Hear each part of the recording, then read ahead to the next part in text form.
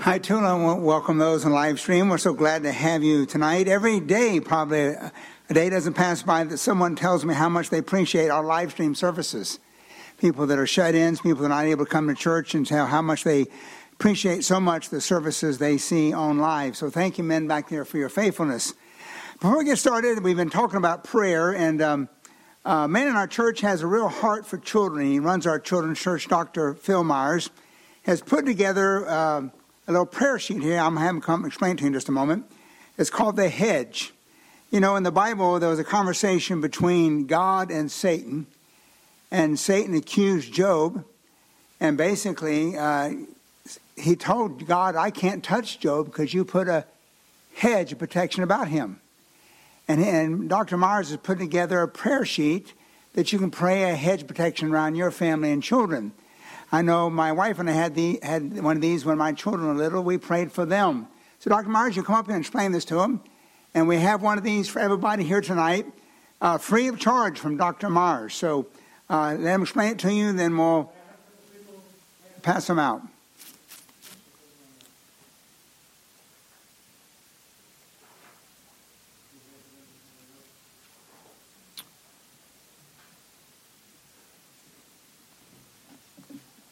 It was about 50 years ago, I saw a little diagram, and it had a picture of a child, and around it, 5 different categories to pray for: spiritual, social, mental, emotional, and physical. And I thought that was such a good idea to be able to pray for the aspects of their lives. And each one had about 5 items, so there were about 25. In your hands, you have my expanded version of that with 300. Now, this is what it looked like at the beginning. That's the original list. It's a photocopy, and it turns out, for some reason, on orange paper or whatever. But you can see 2 sides. One has the child on the front, and then it says the hedge, and on the back it says, my prayer demolition project. Most of you know we had 9 kids, and I had a lot of sinful old natures in that house for a long time. And I began praying for my children with those 25, and I thought I can expand that. And on my list, on this list right there, I have written in handwriting a verse next to many of them. You might enjoy doing that on your own copy, a verse that teaches us how to pray for others. I have been training pastors for years and years and years. Pastor Peterson was a student while I was a Bible college professor at Florida Bible College in Hollywood. We didn't have any classes together, but that dates me a little bit. Next year I turn 80. Now don't tell the kids. I have a birthday party coming up this Sunday, and we call it my 100th birthday party. We've had the 100th birthday party for 8 years already, at any rate. But as I traveled, visiting pastors and giving worship seminars and so forth around the country, I got the chance to talk to a lot of pastors. And one year I asked them how they preached on money, and they all had all different ways. Another year I asked them, if you were going to pass on advice to young pastors, what would you say? And I made a list of the things that they said. And then I said, one year I asked them all, what would you do differently if you were going to do the whole thing over again? These were men of the Word. None of them said, I'd spend more time in the Word. But the most often repeated thing was, I'd pray more. These are men who knew how to pray. I met one pastor who made it a habit on Saturday morning to walk over to church and sit in every seat in the auditorium and pray for the person who usually sat in that seat. I have pastors who go through their directory and pray for those names of the people who are there, as well as the unbelievers, who pray consciously as they are walking out the door, praying for them as he shakes their hands. How do you pray? What's your prayer setup in your own life? I have asked the Lord to let me go with him through Gethsemane and listen to his prayers. We only have a couple words that he prayed. And as we sang that, Troy, that was beautiful, to be able to think of kneeling with the Heavenly Father, with the Son right next to talking to his Heavenly Father. I've asked him, let me hear everything that you said.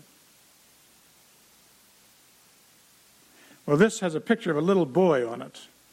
But I've asked all the Sunday school teachers, I'm the Sunday school superintendent, I've asked all the Sunday school teachers to make prayer a habit of their life for their kids, for their students, whether they are teaching elementary kids or preschoolers or senior adults, the singles, the couples. I've asked them to make a habit of doing that. Some do it every single day. Others do it on a regular schedule of some sort or other. They do it at different ways. But it's part of the Sunday school prayer ministry. If you're not in Sunday school, get into a Sunday school and you will have somebody praying for you by name. Some of you don't know that people are praying for you. There are people in this church probably who have prayed for you on a regular basis going through that directory that we have. They don't know you, but they are just going through, and whoever this is, Lord, and then they have a way of praying. Now, I know the way that people may pray for missionaries, the most common prayer for missionaries, I've heard it, I don't know how many times. They pray that missionaries will be what? Safe. Now, if you pray for your pastor to be safe here in America every day, well, I don't know how you pray. He's pretty safe, and most of your missionaries are pretty safe. You don't have to pray that. They've been prayed for being safe more times than they need. I don't know that that's true or not. That may be. Well, I have a sign. I have 350,000 miles on motorhomes. I've covered every state in the Union. Africa, or rather Hawaii and Alaska, not by motorhome, but in my first motorhome, I put a little sign right next to the steering wheel. And I still had it at the end of 350,000 miles, 40 years later. And it says, Phil, you gotta pray better.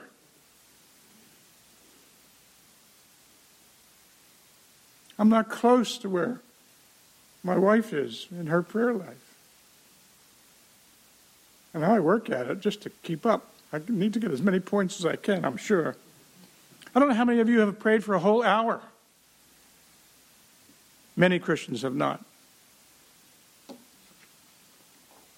You pray for 10 seconds for each one of those items.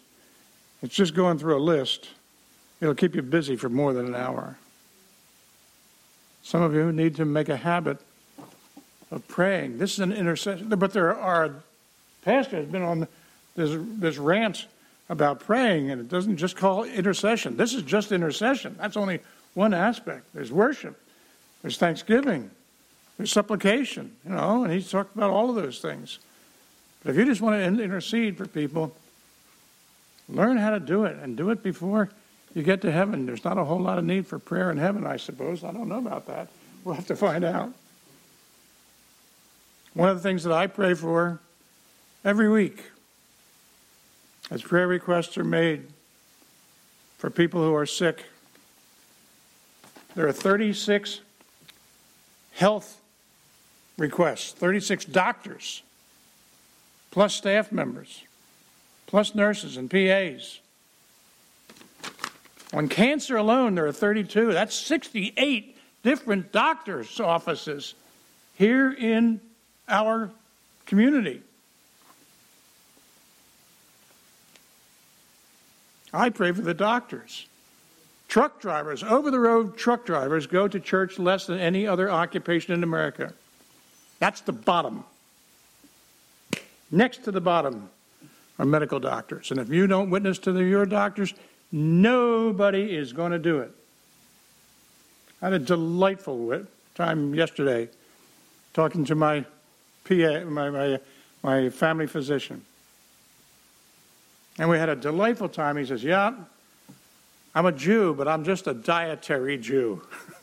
He says, my wife is a real religious Jew, but I'm not.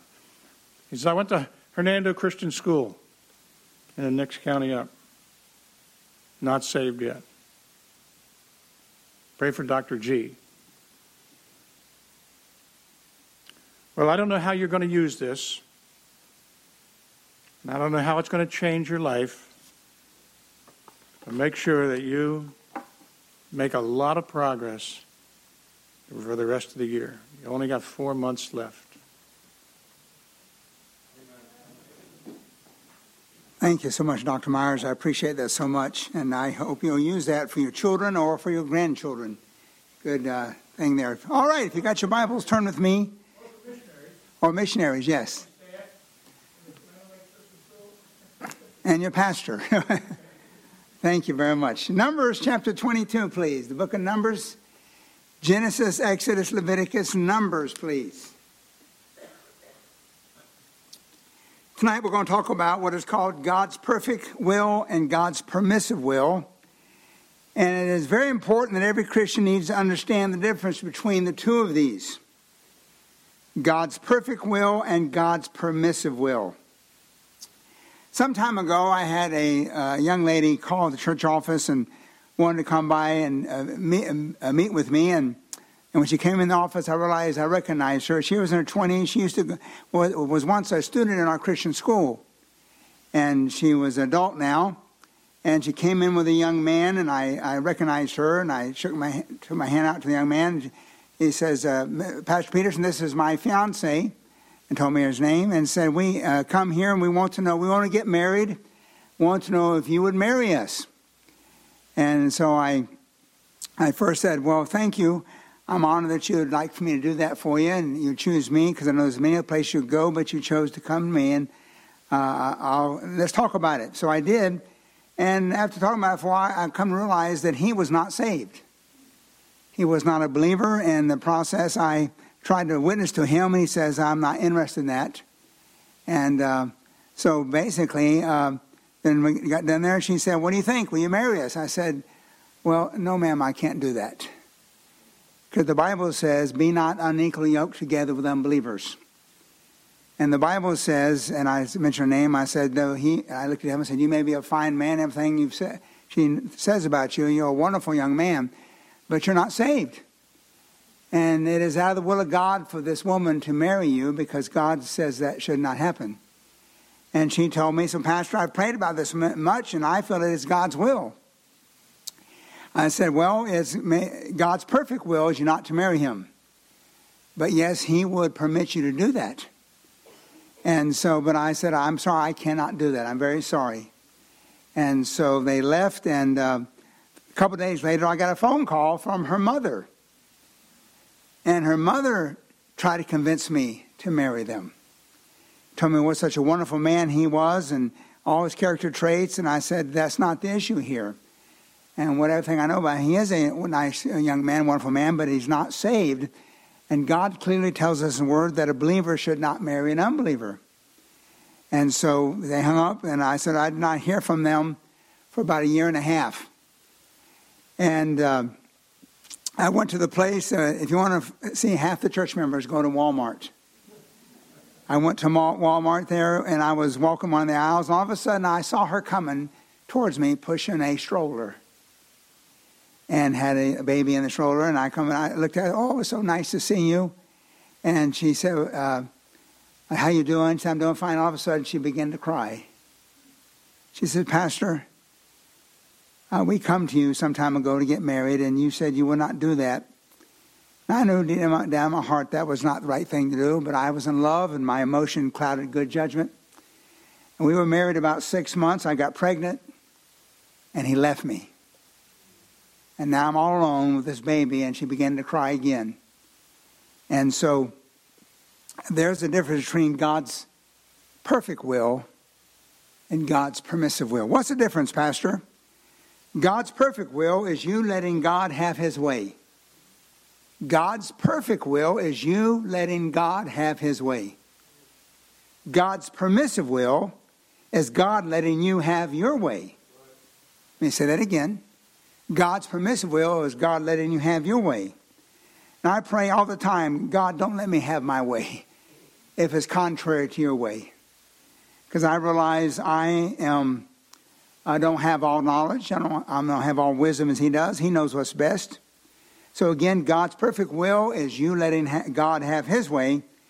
And God's permissive will is God letting you have your way. I want to give you 4 examples of this in the Bible. And that will be able to cover it all today. But we'll get started. God's perfect will. The first example, and here in Numbers, is an example of a prophet called Balaam. Balaam is referred to in Scripture as a prophet for hire. And if you look in chapter 22, look with me in verse 1, please. I'd like to read several scripture here so you can see the context. And we're going to see an example of the difference between God's perfect will and God's permissive will. Numbers chapter 22, begin verse 1, please. And the children of Israel set forward and pitched in the plains of Moab on the side of Jordan by Jericho.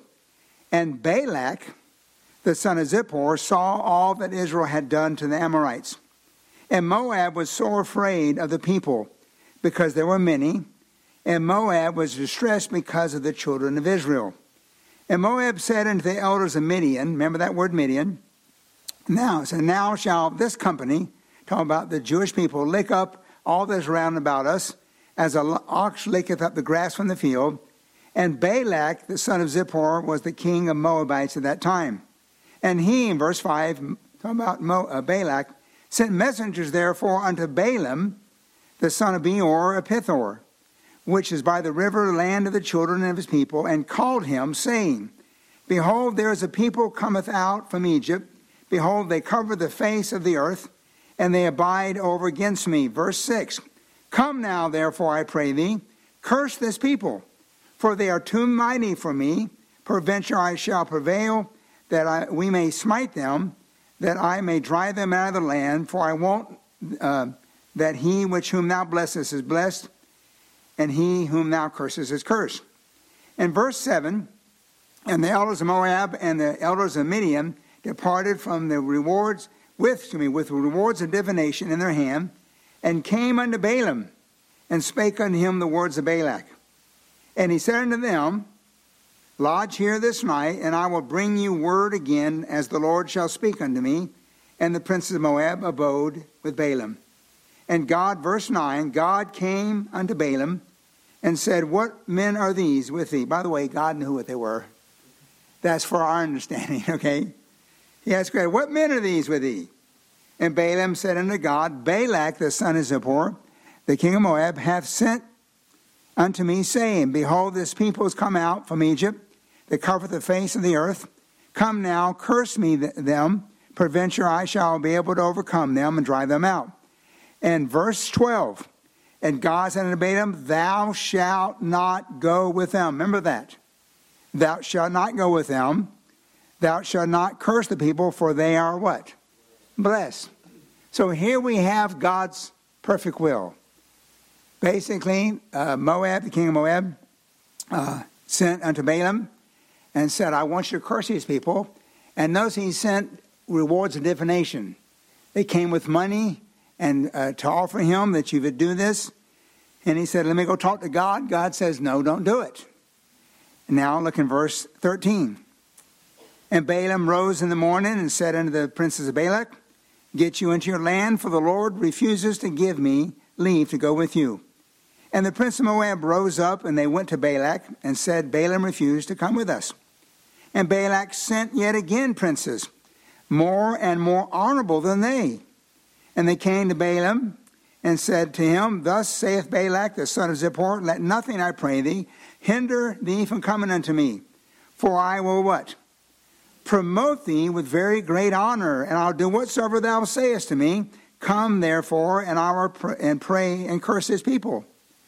And verse 18, And Balaam answered and said unto the servants, If Balak would give me his house full of silver and gold, I cannot go beyond the word of the Lord, or do less or more. But verse 19, now therefore I pray you, tarry ye here all night, and that I may know what the will of the Lord say unto me. By the way, he already knew what God say.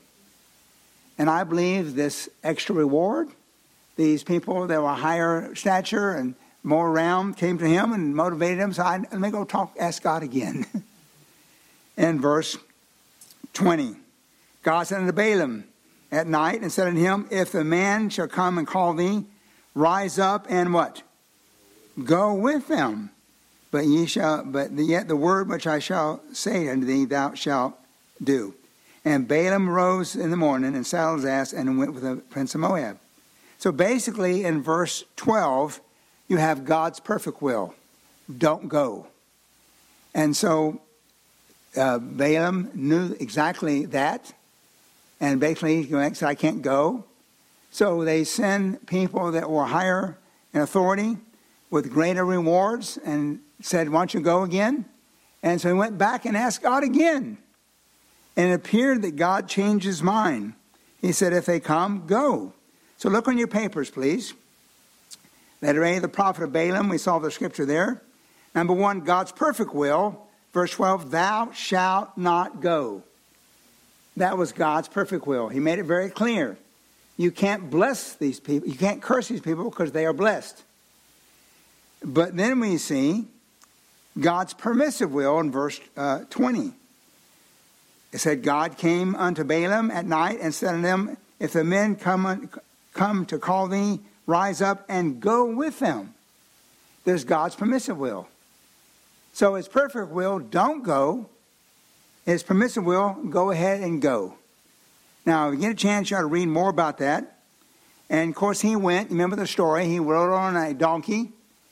And the donkey, on the travel there, the donkey saw an angel. And the donkey stopped, would not move forward, and Balaam hit him. And because Balaam didn't see the angel, and struck him.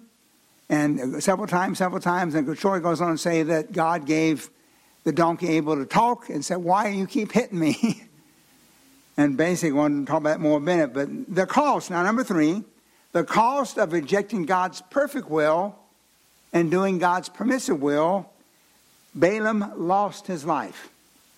Balaam lost, number 3, the cost, Balaam lost his life.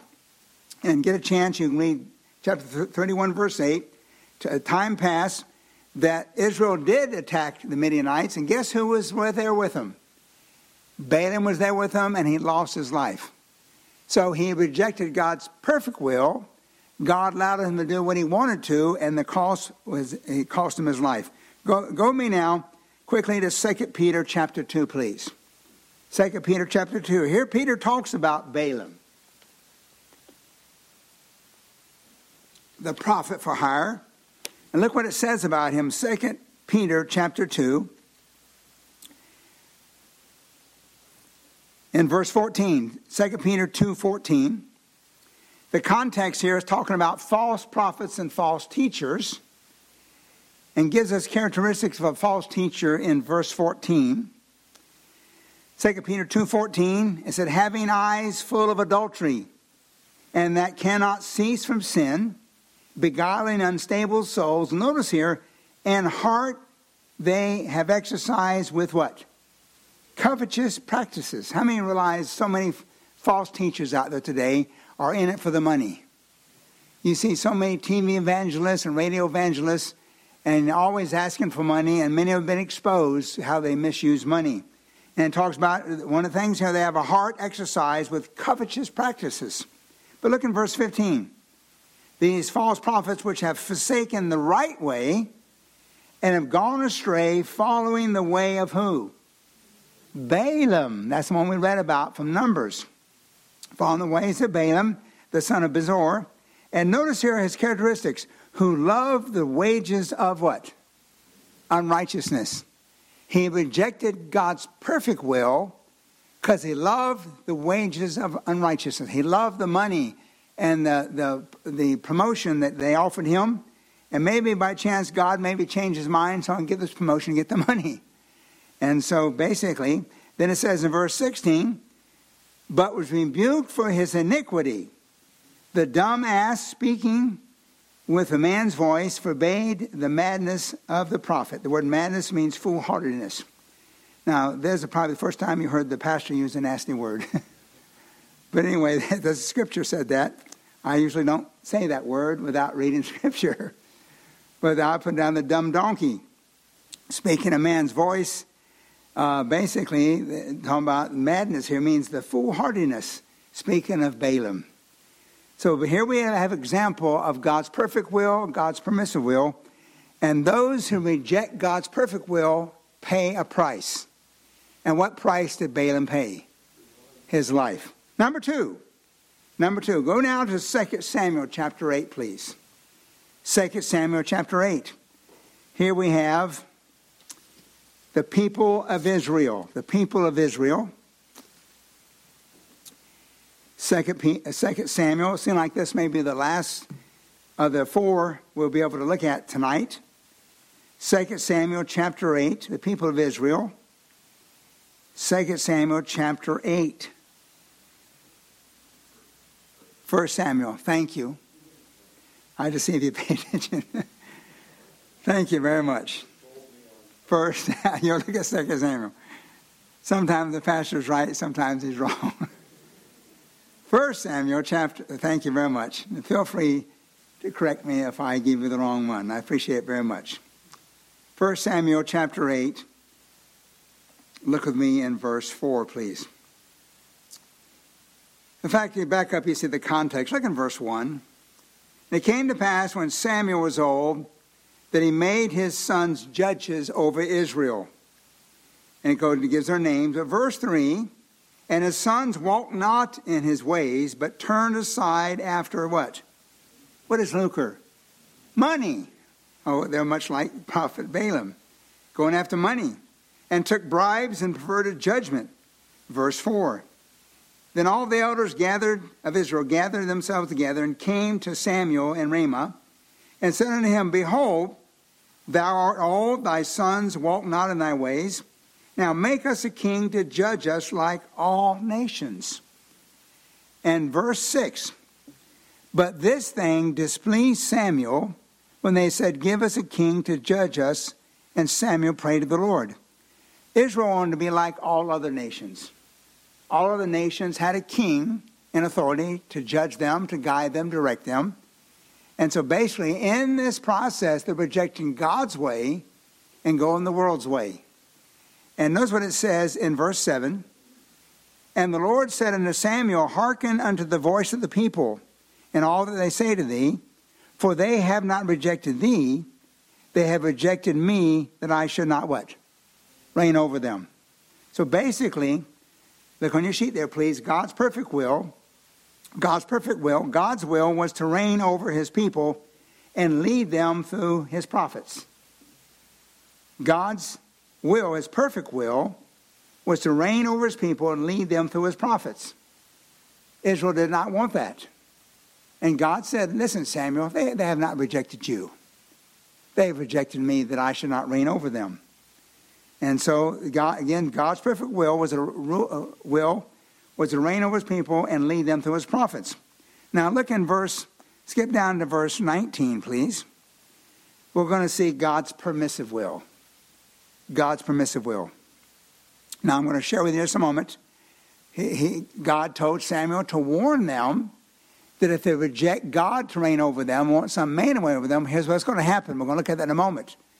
But the people still rejected God's way, God's perfect will. Verse 19, Nevertheless, the people refused to obey the voice of Samuel, and they said, Nay, but we will have a king over us, that we may be like all the nations, that our king may judge us and go before us and fight our battles. And verse 21, And Samuel heard all the words of the people, and he rehearsed them in the ears of the Lord. And but anyway, so God's perfect will, he wanted to reign over them and lead them through his prophets. And now God's permissive will, a king to rule over them. God's permissive will was a king to rule over them. That's what all the heathen nations did. They want to be like everybody else. How many realize that when God's people want to be like the world, it's the wrong way?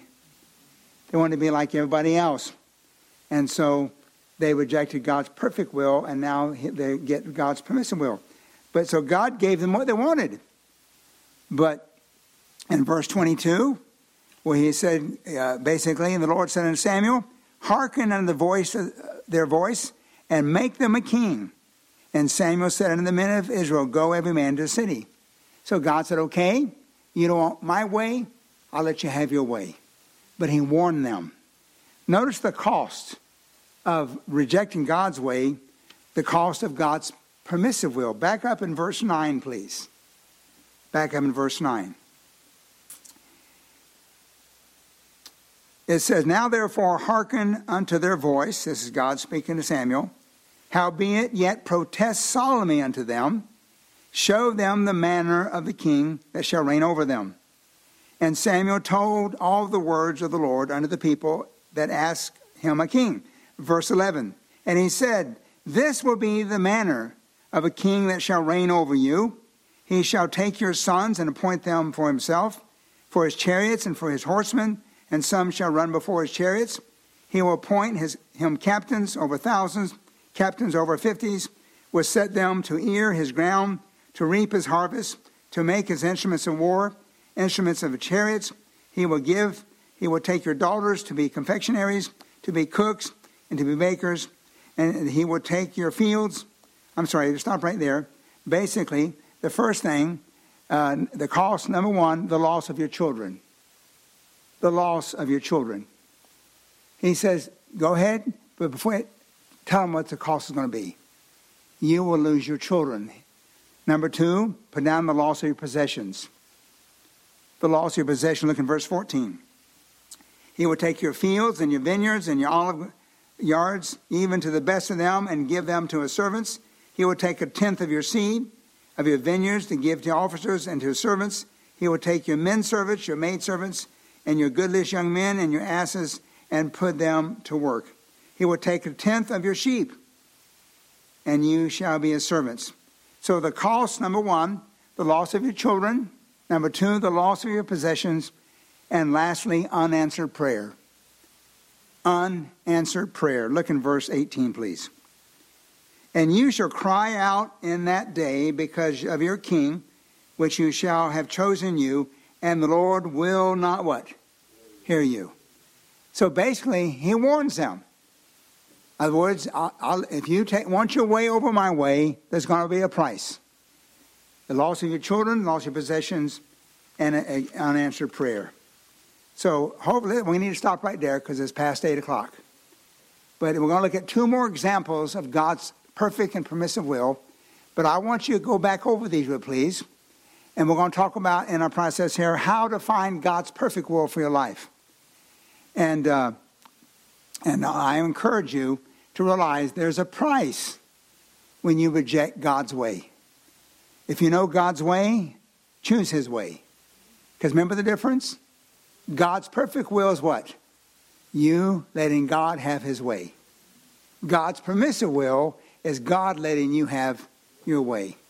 He did that to Balaam, and Balaam lost his life. He did that to the children of Israel. They lost their children, they lost their possessions, and he would not answer their prayers. Let's stop right there. So I hope you come back not next week. Next week is revival. 2 weeks from tonight, we'll continue this and talk about how to know and find God's perfect will and have God's greatest blessing upon your life. Let's bow together, please. Father in heaven, we were just getting started with a great truth in your scripture. And I pray, Father, your Holy Spirit, which lives inside of us, would confirm in our hearts the seriousness of this matter between God's perfect will and your permissive will. And may we always desire and seek to do your perfect will and let you have your way in our lives. Father, I saw an example in that young lady who came to me wanting to get married. And she rejected your perfect will, and you permitted her to get married. She went against your perfect will, and it cost her tremendously. And she grieved over that. Father, I pray the people of First Baptist Church here would always seek your perfect will and not experience the hurt, the loss that comes with God letting us have our way. In Christ's name we pray. Amen.